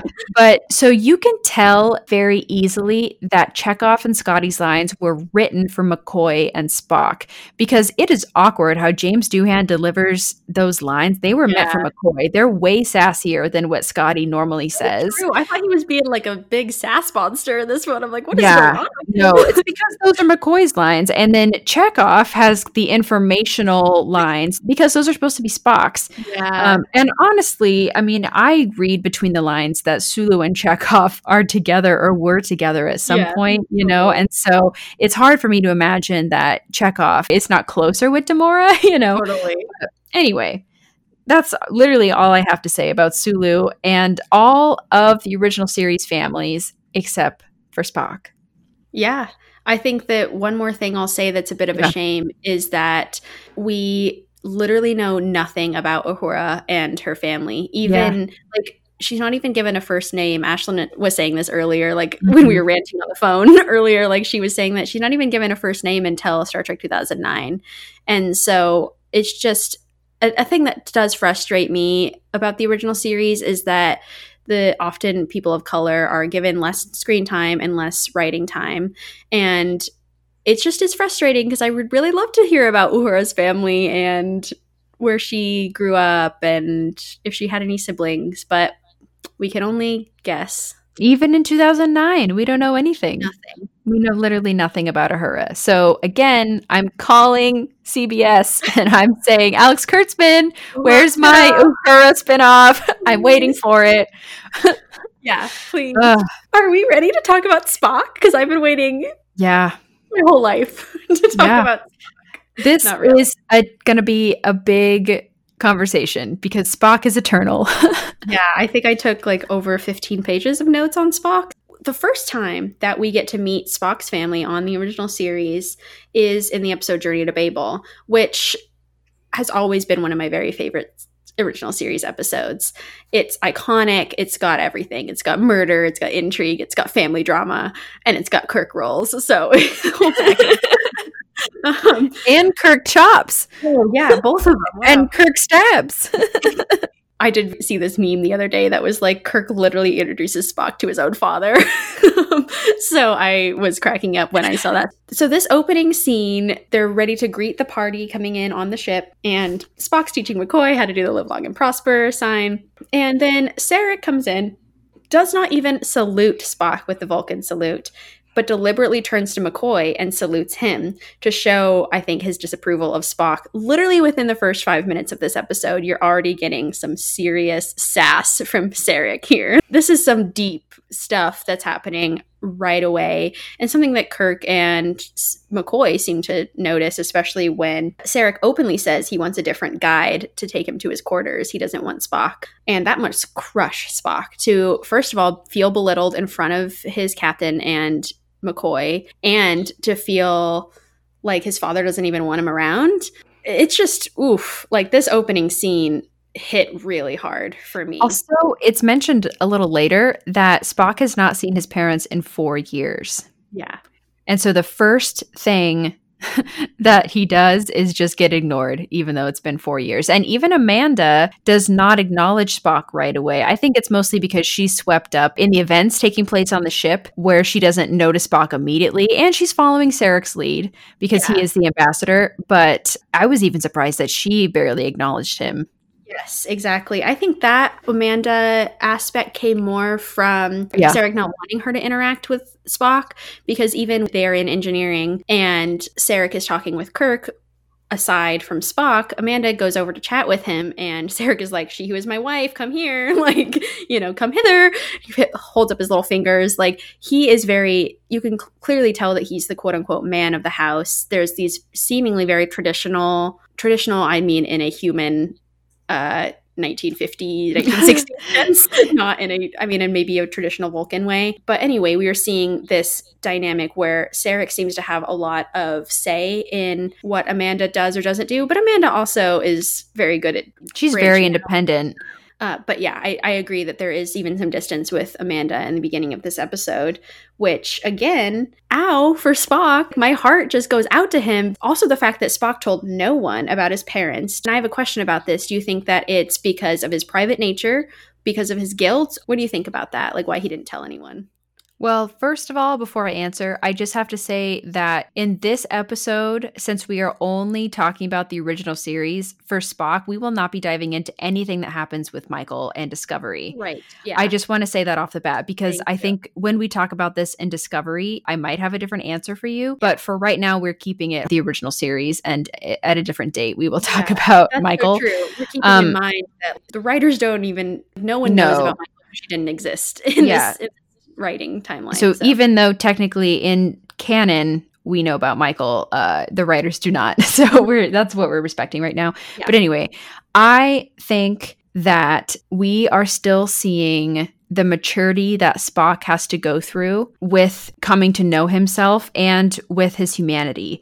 Over and over and over again, I think literally like 4 different times, we see Sarek talking to Spock saying, "You are a child of 2 worlds. Which path will you choose?" He says this in the original series. He says this in the animated series. He says it also in 2009. Sarek loves telling Spock and reminding him that he's a human over and over and over again. I think Spock has joined Starfleet to run away, and I think we have to talk about his reasonings for joining Starfleet before we even talk too much about Sarek, because that's so true. Sarek was pushing for Spock to join the Science Academy on Vulcan, because that's what you do when you're a serious Vulcan and you want to pursue a career. You join the Science Academy, and that's what happens. But Spock, he is half human and he wants to explore Starfleet. And he's the first Vulcan to ever reject his entrance to the Vulcan Science Academy. Although, as he notes in Star Trek 2009, "Though I'm half human, your record remains untarnished." That really makes Sarek angry because he is on board. He works for the Science Academy. He's ambassador. Sarek has this huge important role, and he has high expectations for his son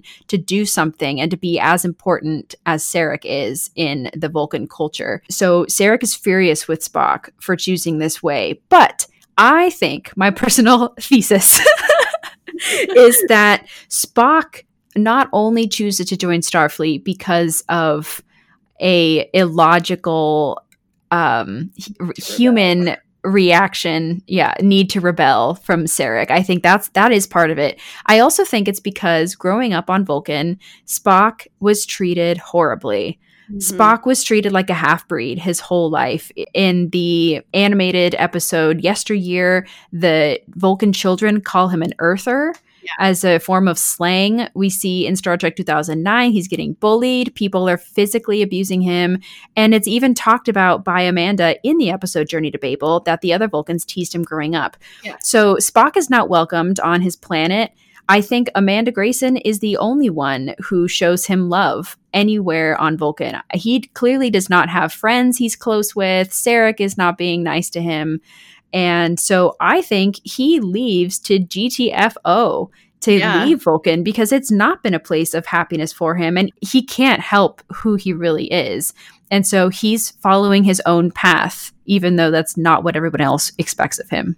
Yeah, I completely agree with this. I think that also because Spock is so multifaceted and there's so many different ways in which Spock's motivations push him in different directions. And I think it's very tragic that Amanda being the only person to show him love and he still cannot accept it because he chose to follow the ways of Vulcan. Amanda, during Journey to Babel, is telling him, "You should learn to smile, Spock," and all of these little slight comments about how he should be more human, while Sarek is always pushing him to be more Vulcan. And so again, we're seeing this duality of being torn into two different directions. Within this, I think that also Spock did not want to fully abandon his human roots by not taking the Kolinar, which is the ceremony to purge all emotion, and by joining Starfleet. I think that, yes, it was his irrational human need to rebel. It was everything you said about not fitting in on Vulcan, but I think it was also his only way he could honor his mother, because he couldn't show her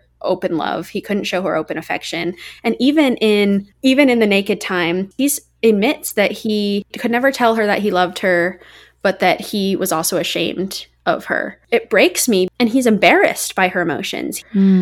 I think that so much of what Spock is dealing with constantly are guilt, shame, and embarrassment. And those are all so very human emotions that it's really hard for him to reconcile even who he can be when his father's telling him to be one thing, his mother's telling him to be another, and he has to find some sort of middle ground. I think as a genius move, he chose Starfleet because like he's going to be one of the first Vulcans. No, you know, I mean, there's still Vulcans. There was T'Pol technically and all of that. But like, as far as we know, Spock is breaking out of tradition. I'm sorry, isn't he the first member of Starfleet though? Like, because maybe he's just the first half Vulcan. Maybe, yeah. I'm not exactly sure like what his because now walking around. Now that I'm thinking about it, there should have been other Vulcans in Starfleet. T'Pol in Enterprise, she's just a part of the Vulcan. Yeah, she's not a part of Starfleet until I don't even know if she ever joins technically. Yeah, it's kind of like a Kira situation. Like I was just thinking a Kira situation where a different government is joining Starfleet with similar ranks. Yeah, interesting. But Spock is definitely the first half Vulcan, so he's breaking that ceiling. This is so many emotions for him to reconcile. And I also want to mention that, yes, he hasn't seen his parents in 4 years, but he also hasn't spoken to Sarek for 18 years, is what Amanda tells us in Journey to Babel. And so that is a long time to not speak to your father. I do excessive research about Vulcan culture. I know quite a bit about it. There are different types of Vulcan bonds. There's the Thyla bond, which is like the lover or brother bond, but then there's also the parental bond. I don't know what it's called. Things are hard to pronounce in Vulcan, but you're born with this bond with your family and this connection. And I'm sure it works differently for Amanda, just as like it would for a human marrying any kind of Vulcan. But he still probably has this parental bond with Sarek. I'm just wondering if that's been cut off, if that's been like put up barriers, you know, and how all of that would work mentally for them. Yes, you have to be telepathically fairly close to someone to feel a stronger bond, but you can still have those long bonds even from other planets. To think that he hasn't spoken to Sarek for 18 years must mean that they have little or no bond to speak of. For Vulcans, especially in that culture, those bonds are very important. It's something that you can deeply share with somebody. It's very devastating. And Amanda says, like, you are at home nowhere except Starfleet. He never felt like he was at home. Just like you said, Ashlyn, he was bullied and he was teased for something he cannot control. And I think that's where Spock's guilt is most prevalent, is on things that he is physically incapable of controlling. It's a lot of what people deal with for racism or like internalized homophobia. You know, there's these things where you can't control something about yourself, but people still put attributes on you. They stereotype you, they bully you to a point where you feel that internalized guilt. And I think that Sarek is a huge part of that. And even to an extent, Amanda. I really like Amanda as a mom, and I think that she's trying her best, but honestly, like, she's also pushing Spock to be something that he isn't. And it makes it harder for him to reconcile those two parts of himself. Wow. I need a breather after that. Like, oh, man. What a beautiful choice that Spock makes by joining Starfleet. Because with all of this guilt you're talking about and everything that he's experienced in his life, this seems like it would be so easy to turn to hatred and turn into something really negative and do something really bad with your life. Like Spock could have turned to drugs or I don't know. Just yeeted to like a, you know, yeeted into the sun. Yeah. Yeah. Because he is so dedicated to becoming a part of the Vulcan culture, and a huge part of that and everything that Sarek instills in him is to become greater than yourself and to make a difference in the world around you. And that's exactly what Spock does. But he chooses the nicest people he knows to be around, which is humans, because his mother showed him kindness while he was growing up. I cannot personally speak to the experience of being mixed race, but I think that this is sort of the angle that Roddenberry and the writers of Star Trek were utilizing to talk about Spock, is the duality of being of two cultures. I've read a couple books from people who are mixed race, and essentially they say that it's tough because each culture doesn't accept you for being fully one thing or the other. And so I think we see that on Earth too. Like, he's called a Vulcan on Earth, but he's called a human on Vulcan, And so it's just got to be really tough to even know who you are in the midst of all of this when everyone's telling you what you should be. And I know that Vulcans are taught not to care about what people think and all of that. And I'm sure that Spock built up those barriers through the years. But like, as a child, especially a half human child, where it's harder to control your emotions and your reactions than it is for a Vulcan child, it's just got to be really tough. I'm thinking about this, and please stop me if you think it doesn't belong in this family podcast. But when I think about why Spock was created, as you mentioned, with Roddenberry, I think one reading you can get from Spock is that he represents the common man, and I do mean man, like as a human, like as me, as Ashlyn watching Star Trek. Spock represents a common man who is fighting to figure out what to do with his emotions. And I think that Spock is such a beloved character by both males and females because this is what we're all dealing with, isn't it? Aren't we all trying to figure out what to do with our emotions and how to internalize them and how to deal with them? For someone like me, I really relate to Spock because I tend to shove down my emotions and deal with them later. Spock is learning from his father, and I think what lots of young men learn from their fathers, or what people learn from their parents, is to shove it down and to not show any emotion and don't cry and be a man and be strong. I think that's what Spock is trying to do. And that's what he's trying to do with Sarek his whole life. But Amanda is saying, it's okay to smile. It's okay to cry. It's okay to show your vulnerable side. Just like as we're growing as humans and as a civilization, it is okay for men to express their feelings. And in fact, the world becomes better when men express their feelings. That's just something I've been thinking about. I mean, I have no idea what went into creating the character of Spock, but I just think that he is so beloved by everyone. Everyone knows what it's like. We've all been outcast or bullied for something. We're all different in some way. None of us really truly fit in. And Spock is the character that embodies that. So I think the reason why we're obsessed with Spock, and the reason why we're going to end up talking for an hour about Spock is because we relate so much with him. Yeah, thank you for saying that, Ashlyn. I think it absolutely belongs in this podcast, because it's a part of his upbringing, and it's a part of how parents shape you to be a certain way. I think that you are exactly right about the sort of stiff upper lip Vulcan male culture that you have to go to. I mean, they don't even get to talk about Pon farr, even amongst each other. It is a literal intrinsic thing in the society. It actually kind of reminded me of how the topic of your period is very still taboo. Yes, yes. Women usually talk to each other about their periods, but you talk to a man about your period. And I'm not trying to generalize, but a lot of men I know just freak out and don't know what to do about it, When literally half the world has periods. And on Vulcan, every male goes through Pon farr and no one talks about it. It's a great reaction. And also we see in the episode Yesteryear that young Vulcan males have to go through the Kazwan, which is a trial of surviving in the harsh Vulcan climate. That's another thing, sort of like, I'll make a man out of you, toughen up.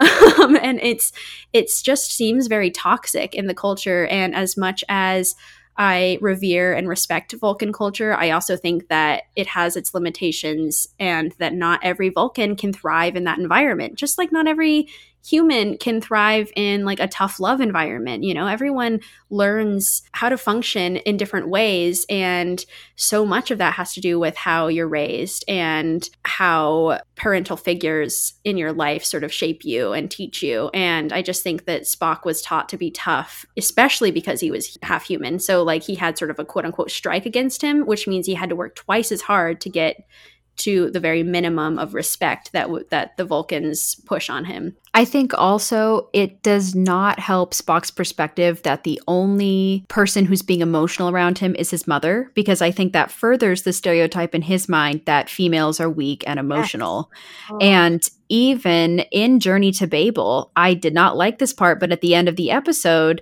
Sarek and Spock are both playing down the fact that Spock was really heroic and saved Sarek's life because it was logical, blah, blah, blah. But Amanda's like, oh, you love each other. Oh. And Spock and Sarek both say, oh, your mother is so emotional. And he's like, yes, mother, you're emotional today. No, they say she's emotional. They act like she's not even in the room. They talk about her like she's this object of just emotion. And that's the only time where they're bonding. I think it's pretty toxic. Yeah. Yes. Yeah. I did not like that part of the episode. I think about how toxic and how stressful it must have been for Amanda to be living on Vulcan her whole life. And no matter what kind of independence she had on Earth, she is now the wife of a diplomat and of an ambassador who's very important in the scheme of history. And being a mother and trying to relate to your child in the middle of all of this, who's half human and has all of these burdens and expectations on him. I feel a lot of love for Amanda, and I feel a lot of love for Spock, who was never given the tools to express himself. And when he was, it was through his mother, which is looked down upon anyway. Thank you for saying that, Ashlyn. I think it's so true. So I want to bring up his birth scene that we see in The Final Frontier. Sybok chooses as Spock's secret pain the fact that he was born half human. And in this scene, we see Amanda giving birth in this cave. It's very primal. Probably doesn't have an epidural, poor thing. She's probably in the catcher gark. The first thing that Sarek says when he holds his son is, so human, and then he puts him down. Sarek, God. The thing then that wrecks me is we see Spock grow up, do his whole thing, and then in The Wrath of Khan, when they have his funeral, he is in the casket going away, and Kirk gives his eulogy, and the last thing he says about Spock is that of all the souls I've ever encountered on this earth, his was the most human. Oh my God. And so these two contexts could not be more different, and also could not describe Spock more. I'm sorry, I'm floored by this. Ashlyn, this is amazing. I know. I was definitely crying a lot when I figured this out. Oof. It hits different. It really does. Spock has these long arcs where when we're first meeting him, he's just he tends to be more Vulcan, more robotic, less emotional as he goes on, and he is with humans more. And by the time we're at the movies and in Wrath of Khan, where he then pays the ultimate price and sacrifices himself, he's as close to human as he's ever going to be. And I think he's at his best. Mm-hmm. I think Wrath of Khan, in his development, he is the best Spock he can be. He knows himself really well in this movie. And so then after he dies, he's reset. They do the same thing that they did when he was born.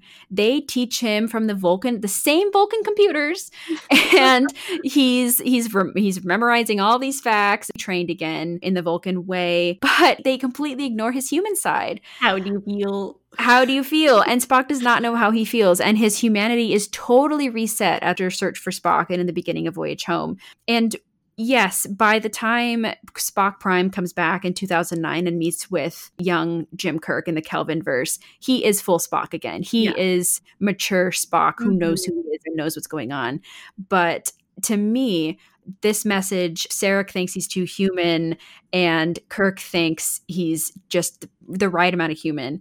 It tells me that the best Spock is when he's being himself, and when both sides of him are cherished and and educated. Yes, thank you for Yeah. saying that. I was going to add on that I don't think it's just his humanity that makes it better. It's finding that balance between It's both. sides. Yeah. I love Spock's logical and analytical side. Who doesn't? Yeah, Come he's on, the best. amazing. I mean, even the way Kirk looks at him when he's like rattling off numbers, like it's great. And we all love that part of Spock. But I think it is so important to see him emotionally mature because he's given the space to, and he's not being confined into a certain box or a certain way. Yeah, it's just, it really does make me happy to see his arc, but it's hard to watch along the way. Even in the episode Yesteryear, when Spock goes back in time, he tells young Spock, you're going to go through some trials, essentially. I mean, I don't know exactly how he says it, but he knows that his childhood is not a walk in the park. He knows that it's going to be really tough on him. He also knows that he's going to find his way, and he's going to find Kirk and his crew, and he's going to find Starfleet and become his full realized self because of that. And I just adore his arc. It's really great. In general, all of us struggle when we go through our teenage years because hormones are terrible, and going through puberty is really stressful because you don't know what's going on with your body a lot of the time. Yep. And everything is so heightened and so important. Everything just seems like you have the biggest stakes ever. Yeah, very life or death situation. And so I love that scene when older Spock is talking to his younger self, preparing him. It makes me remember that the more that you grow up and discover about yourself, the easier life becomes because you begin to have a handle on who you are. Yeah, agreed. So Journey to Babel comes to a head when Sarek is hospitalized because of this condition, and he's going to die unless he gets Spock's blood transfusion. This creates quite a dilemma for Spock because initially he's like, yep, I'll go do it, like I'll give blood, and then Kirk is injured, he's stabbed, and so now Spock has to assume command of the Enterprise in this. There's a murder on the loose. There's a bunch of delegates on board. It's a very high pressure situation. I think this is Spock's worst nightmare. Literally. Again, we see a Star Trek character choosing their found Starfleet people over their blood family. I think for Spock, it is deemed the logical choice. The ship isn't destroyed, needs of the many, blah, blah, blah. And classic Spock. Yeah. Classic Spock. But it comes at a price of this scene with Amanda. Amanda comes into Spock's room after Spock decides not to give blood to Sarek, so Sarek will die. Spock is torn between his duty to Starfleet and his duty to his family. I think that we've talked about how family does create a sense of duty, but Starfleet often takes precedent for people like Spock. Amanda says, like, I remember when you were bullied and the human part of you was crying. Spock can't even look at his mother in this scene because he knows that he's making this immensely difficult choice, something that will probably haunt him forever if Sarek did end up dying. Amanda tells Spock that she will hate him for the rest of her life if he doesn't go through with this. And isn't that just a slap in the face? And then Amanda literally slaps him in the face. So it's this horrible scene. I just really, Amanda's being physically abusive. She's being verbally abusive, but she's scared of losing Sarek. I'm feeling like she could lose Spock along the way, and she can't really see past her fear of losing her husband because clearly her and Sarek are very close. I can tell that they have a strong bond. It's her grief and her fears manifesting in this pretty toxic way towards Spock. She's trying to sort of quote unquote snap Spock out of it and make him make this choice to save his father. But I don't know. What did you think about this scene? Oof. Yeah, I struggled with this scene too. I just feel bad for Spock. What a terrible situation he's being put into. I do feel like it's a classic parent situation because I've had family come and visit me when I'm working and they all want to talk and hang out with me, but then I have to work and I have to run and do my duty. And so I can't imagine having these high of stakes and your mom is saying, come on, buddy, your priorities are your father, not your job right now. A job is a job, and you're literally like, but mom, it's literally so important, especially when lives are at stake for the crew as well. Amanda's blinders are on when it comes to Sarek, and I think it does not help that she's been living on Vulcan for so long, and I think she's entirely dependent upon Sarek, because if he dies, what will happen to her position? Then she's just a mother, and she has no career for herself. She, I assume, has friends on Vulcan, but basically her way of life is totally torn apart if he dies, and then she's just a widow. And I think that for her, I mean, obviously it's high stakes. Nobody wants their significant other to die. No one wants their No. family ripped apart. But I think because this is everything to her, she does not understand why it's not everything to Spock as well. But Spock does have a separate life outside of his family. Yes, exactly. And It's so- not his number one priority. I'm wondering what you think, Rihanna, because in this dilemma of what does Spock do in this situation, I am totally on Spock's side. And as hard as that is to say, if you are in charge of this diplomatic meeting where you're already worried about someone being murdered on the ship, it further complicates it that Sarek is such an important part of this delegation. It's such a complex scenario. For that, I think that Spock knows that Sarek would understand, and he even says Father understands that this is the most logical choice to sacrifice his life for the good of the crew. And I think that Spock has always wanted his father's approval. It's a deep part of him. And so when he is facing this decision, he is probably deeply thinking about, like, well, what would my father do if our situations were reversed? He is psyched that he can finally do something that his father will approve of. Yeah, this is Even like, if it means letting him die. yeah, it's wild, but this is like the only time where they agree. I just think that's last part of the scene when Amanda leaves and Spock just places his hand on the door and just takes a moment to grieve is just devastating. Thank God that Kirk was able to get up from a stab wound and run a ship. Just for Spock, which also shows how much he cares for Spock, pseudo father-in-law, as I like to think of it. Thank God that Kirk was able to step in and have Spock end up giving the blood, because Kirk doesn't believe in no-win scenarios, so he's going to make it work for the sake of his family and his crew. I see this as an example of it takes a village. More than ever, I think the original series has a much tighter family dynamic than some of the other shows in Star Trek. And there's just something about the chemistry with those actors and with the whole crew. No matter how advanced your replicators are, they will never replicate the original series. And I know this is not a retrospective on Journey to Babel, but this episode is just so important to Spock's timeline. That's why we're talking about it so much. The way that they get out of this scenario is by sticking together and using teamwork. McCoy and Kirk come up with a plan because they know Spock really well. Even though Spock doesn't know the best thing to do, McCoy and Kirk do. And so they help him, and then he successfully saves Sarek, and the Enterprise is fine. They find who the murderer is, and everything works out. But it's only because of the cooperation of everyone else in this senior officer group. Even Scotty comes in for a second, and Kirk, even when he's like stabbed, he's like, "Go get Scotty," and then the aliens are coming closer, and he's like, "Never mind, let's leave Scotty down there."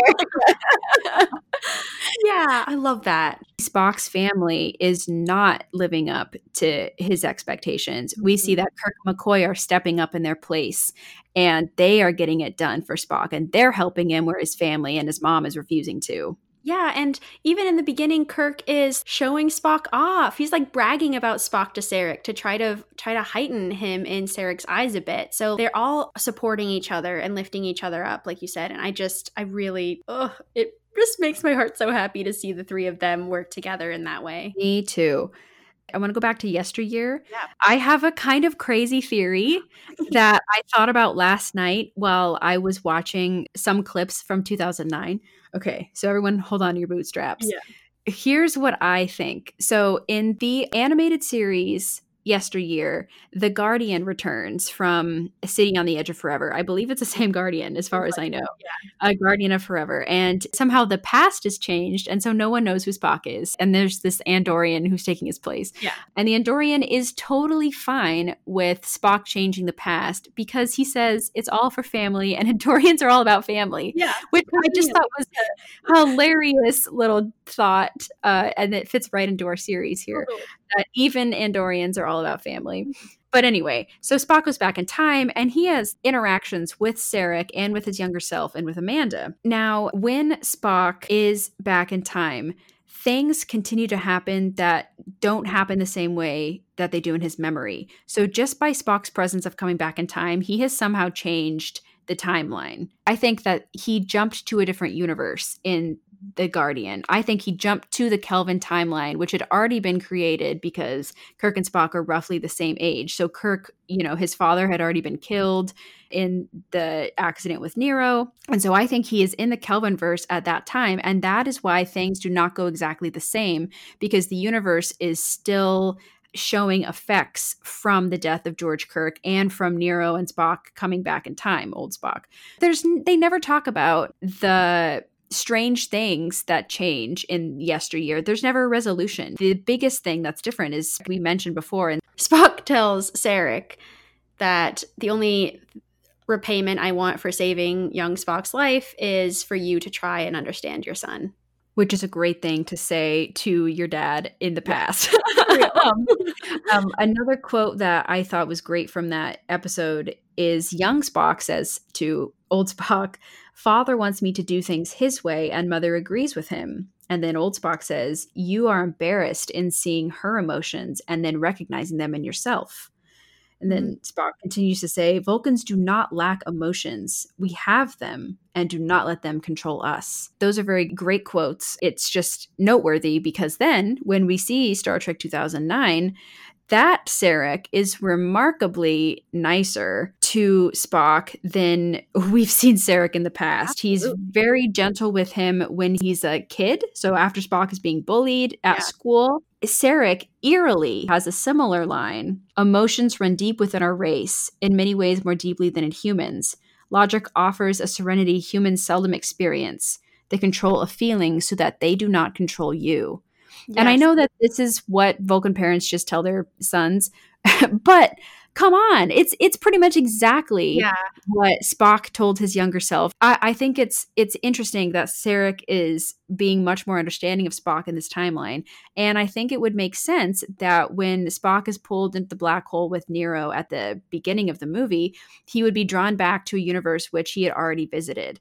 They meet again. Young Spock from yesteryear, I believe, is Zachary Quinto in 2009. And anyway, actually, so that's just my thought. That theory blew me away. Like, I think it's canon. I believe it. I also think that because Sarek is so kind in 2009, like, it really does sort of show a difference than Sarek's attitude towards Spock in the Prime timeline. And the fact that when Amanda dies in 2009, Spock and Sarek have a really lovely bonding moment. And I think, again, just like with George Kirk dying in the beginning of 2009 with Amanda's death, that grief sort of brings out a different side of people. And I think that it brings out a different side of Sarek as well. When discussing it with Spock, he says, like, "You once asked me why I married your mother." And he before had given the excuse like it was the logical thing to do, but now he's saying it was because I loved her. And showing that outward emotion is like a huge game changer for Spock, because he's finally seeing his father accept an emotional side of him. Spock then is, I think, given more allowance to talk about his emotions, even if it's just a tiny bit. That really makes a huge difference. Yes, I think that we see a much more emotionally mature Spock. He's matured earlier in the Kelvin timeline because he has to deal with this horrible loss of losing his mother so early. And his planet. I think in the Prime timeline, as we've mentioned, Spock, McCoy, Kirk, they all join Starfleet to escape their families. Yeah. And in Journey to Babel, the reason that episode is so interesting is because Spock's past finally catches up to him and we see the consequences of it. In 2009, his past rushes up to meet him and he's forced to deal with it immediately. I can't imagine losing your planet. That just can't. I mean, hopefully we never have to relate. Come on, climate scientists. We sort of consider the animated series to just be a goofy addition to the Star Trek universe, but this episode really gorgeous. It's so well done. And in the beginning, when the timeline has changed, we hear that young Spock died during his Kazwan trial and that no one was there to save him because Spock was in another part of the universe at that point, another timeline. In effect of that, Amanda and Sarek were separated after the death of Spock. And then Amanda dies in a shuttle accident. And so that, of course, makes Spock even more determined to set things right because he loves his mother and he doesn't want to live in a timeline where she's died, which, makes 2009 all the more difficult to think about. But also, it just interests me that Sarek and Amanda split up after Spock's death. This is actually a sadly fairly common thing that happens with parents. The grief of losing a child drives them apart. But I also wondered if Spock was one of the things that really kept them together all these years. I don't know how you feel about their relationship. Ashlyn, you talked a bit about how if Amanda lost Sarek, she would just sort of become this like widow and everything would change. So I just wonder, do you think it was their grief that brought them apart, or do you think that they would have separated just because they were only staying together because of Spock? Oh, it's such a good question. I mean, it could be a combination. I honestly don't know. Because I see they have such strong chemistry in Journey to Babel, and they seem like they are one of those couples that you just know will go the distance. Yeah. And so it's hard for me to imagine them splitting up. But if your son dies, that's just unbelievably painful and impossible to deal with. I don't know. What do you think, Rihanna? I think that it was mostly their grief, because like just the devotion even that Sarek has for Amanda and all of these different iterations and episodes we see of them, it hits different, their marriage does. And I do think it was mainly based off grief that they separated. So Spock goes back in time. And another thing I wanted to talk about was the tutoring and mentoring that young Spock delivers to little baby cute Spock from the past, who is adorable, by the way. He says to Spock about his emotions and about being half human, he says, "It is not fatal." And I just think that was a beautiful and perfect thing to say to him. Show like, you will get through this. This will not kill you. Like, this is not going to be like this forever. And it's kind of there's life after high school mentality. Things are going to get better and things are going to change. One more thing I wanted to add about this was our sweet Aichaya, the pet Sheelat that Spock has. They actually mention in Journey to Babel. McCoy's all pumped that it's a teddy bear, but it's a living creature with 6-inch fangs who is just the sweetest. I actually kind of thought about how Aichaya seems to be similar to how Hedwig is for Harry and Harry Potter, this creature who really cares about him just because he's him, and not for any of these ulterior motives, not for family duty. Aichaya is loyal because he loves Spock. And I love that he follows Spock into the desert when Spock is trying to prove himself. And over again, we see this notion that Spock is always trying to prove himself. Even at a young age, he's trying to start his Coswan early. He's trying to make sure he'll be ready because he doesn't want to put shame on his father. He doesn't want to embarrass his mother. And he also wants to show that even as a half human, he is still just as strong as the other full Vulcan children. Aichaya just follows him. Spock is like, "No, Aichaya, go back." And Aichaya just doesn't care. He's like, "Nope, I'm coming with you."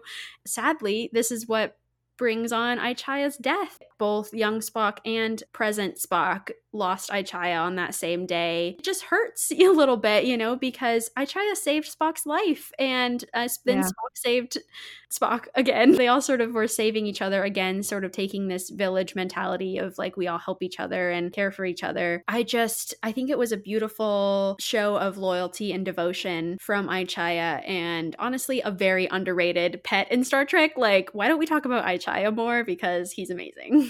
I agree. I love Aichaya, and it is really devastating to see adult Spock dealing with Aichaya's death, and he even does a mind meld with him to ease the pain and to say that he will be okay. It's a very tender moment that I love seeing with adult Spock and Aichaya. Yes, thank you. A couple more things, because this episode Yesteryear is so rich in talking about Spock's childhood. I think that, first of all, there are moments where Spock truly does seem like he is sort of oppressed by the family values and his peers, because he says in the family all is silence, and that just really makes it feel like he was never given a space to talk, and even just talk about his day, or like, what did you do at school today, hun? Like, how many computers did you talk to? Like, how many questions did you answer? I think that must have been really hard to have to live in an environment where you can't express yourself. And I think it would be quite a different and harrowing experience to see yourself be bullied from afar, to be sort of disembodied from that moment, but still remember it so clearly.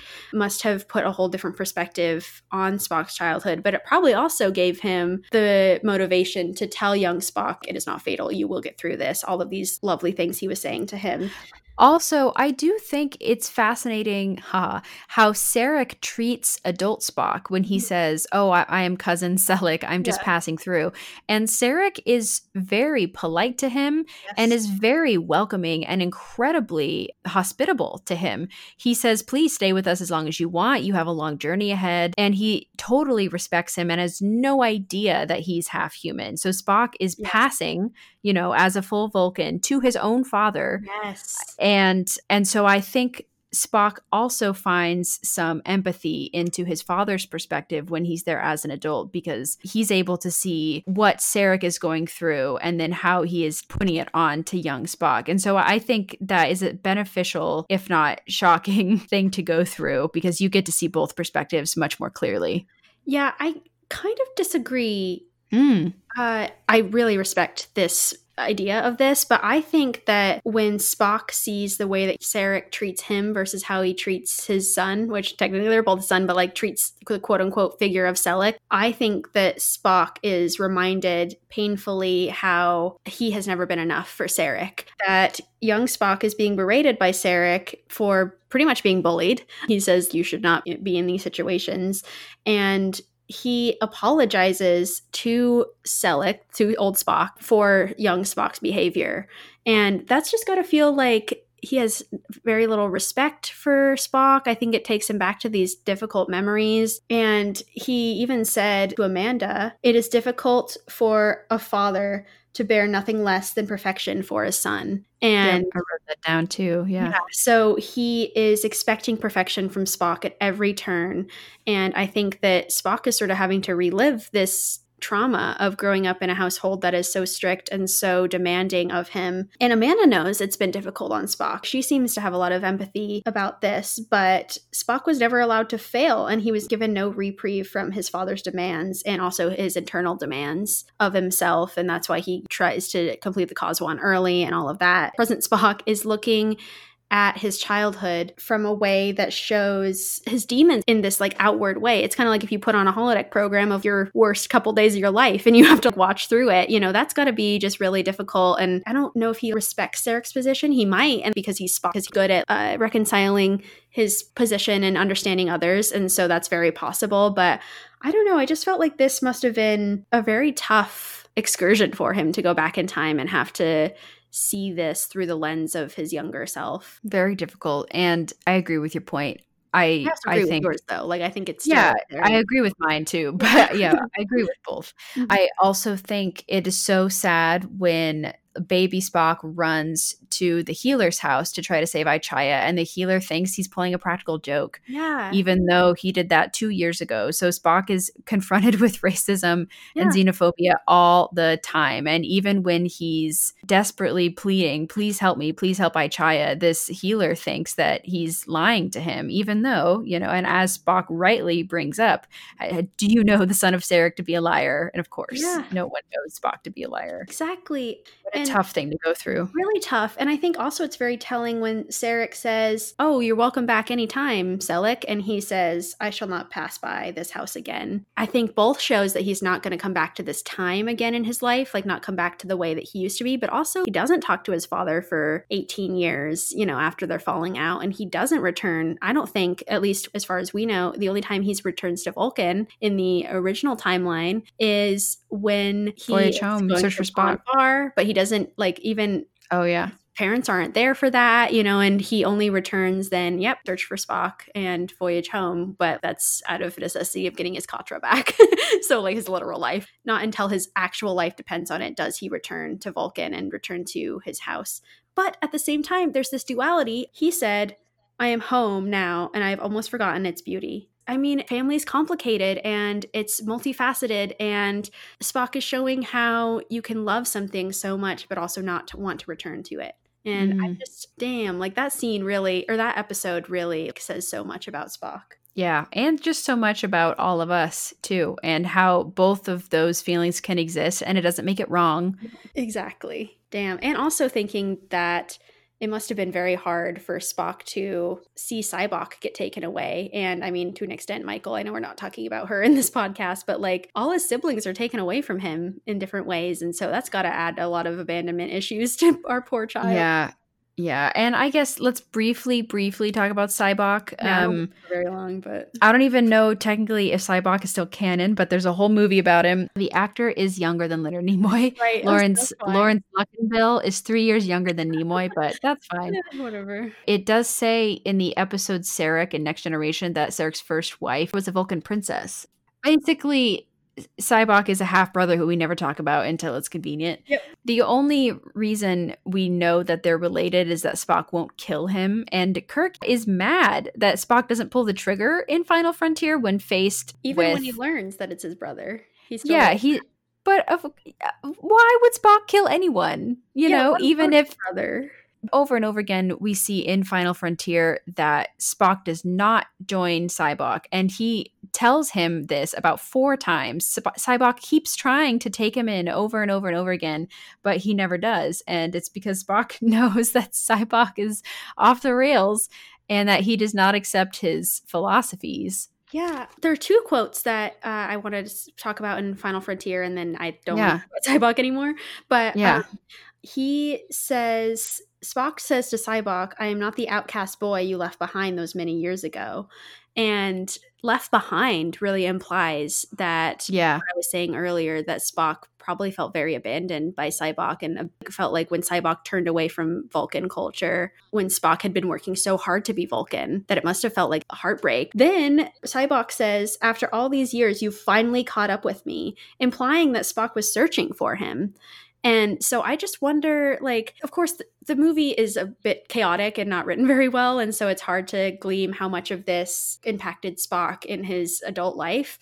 But I do think that maybe sometimes he thinks about Cybok and wonders where he is, and like hopes he's doing well, and probably looked for him for the first maybe year or so after Cybok was gone. And it makes me sad to think that Spock was attempting to still grasp at different pieces of his family to try to keep it whole. It is sad, and it's hard to think about. I am an older sibling, so when I see another older sibling speaking, I know exactly what he means when he has that line of "you finally caught up to me."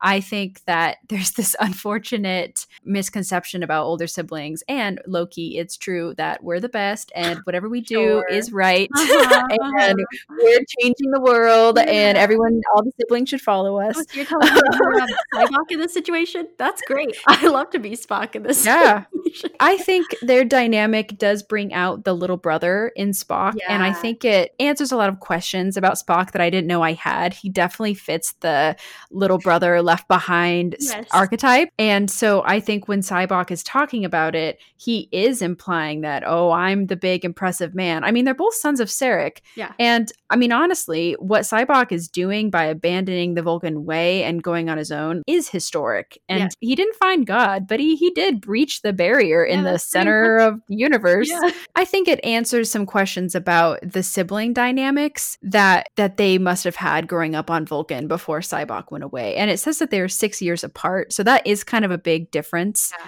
I'm sure Spock could never really understand who Cybok was growing up. And then by the time he was gone. Ashlyn, I really liked that older sibling take. That really helped me to sort of think about things in a different way. Like, thank you for that. Yeah, sure. I think also we've talked about how Spock grows up on Vulcan pretty isolated because he doesn't have a lot of friends and all he knows are the ways of his people. And I can't help but think of it as a similarity to young Kirk and how he grew up in Iowa and all he knew were the people around him. And just how important it is for all of us as humans to take that big step and leave the place that you were born, even if it's just for a vacation or to move somewhere else. It's important for us to leave our family units. That's the time often that we realize how important they are. I just want to note that Star Trek handles family in so many different ways, but what's fundamental about family is we will always have family in some capacity, and everywhere we go, we make the family that we need in order to keep surviving. This happens all the time in Starfleet, and this is honestly the people who watch Star Trek surely can connect to the idea of we all want to contribute to something greater, which is Starfleet, no matter what our upbringing was. We want somewhere that's going to accept us no matter where we came from. Oh, Ashlyn, I think that was beautiful. Yeah. Holy shit. I have had a lot of thoughts already about the next episode, which will deal with the family dynamics in the Next Generation characters. And so that is going to be an even longer conversation than this one was. And so that's why we're breaking it into 2 chunks. Yeah. So next week will be part 1 of our Next Generation discussion. And then the week after that will be part 2. We are just thrilled to be diving deeply into the crazy family dynamics of Star Trek and how similar or different they are to our own lives. And we want to thank you for taking this journey with us. I was going to make a Shakari joke, but I don't think I have it in me. Seriously, though, this has been such a great beginning to this series, and I am absolutely thrilled to continue to follow this theme of family and to see where it takes us later on in Star Trek when the writing has changed and the formats have changed. And Ashlyn, as always, it has been amazing podding with you, and I'm so lucky to have a sister like you. Yes, me too. It is great to be an older sibling, you know? It's just so nice. Sure. All right. Well, we'll see you next week for the Next Generation Family Edition. Thank you for listening to the Duras Sisters podcast. Please join us next week for our second episode of the Family series, which will cover the familiar relationships of the Next Generation, including characters like Riker, Geordi, Picard, and the Crushers. Please follow us on Facebook, Instagram, and Twitter, and please check out our suggested watch list for this upcoming series. If you liked what you've heard today, please give us 5 stars and leave a comment. If you would like to become a monthly patron, please join us on patreon.com/the Duras Sisters podcast. Any amount per week will get you exclusive access to our reviews of the Lower Deck series, as well as friendly competitions between me and Rihanna. Our email is thedurasisterspodcast@gmail.com. Our intro, Klingon Battle, was written by Jerry Goldsmith. Our outro, Worf's Revenge, was written by Aurelio Voltaire. Why do Star Trek fans always expect a gift when going to a convention? It's because they called it the Enterprise.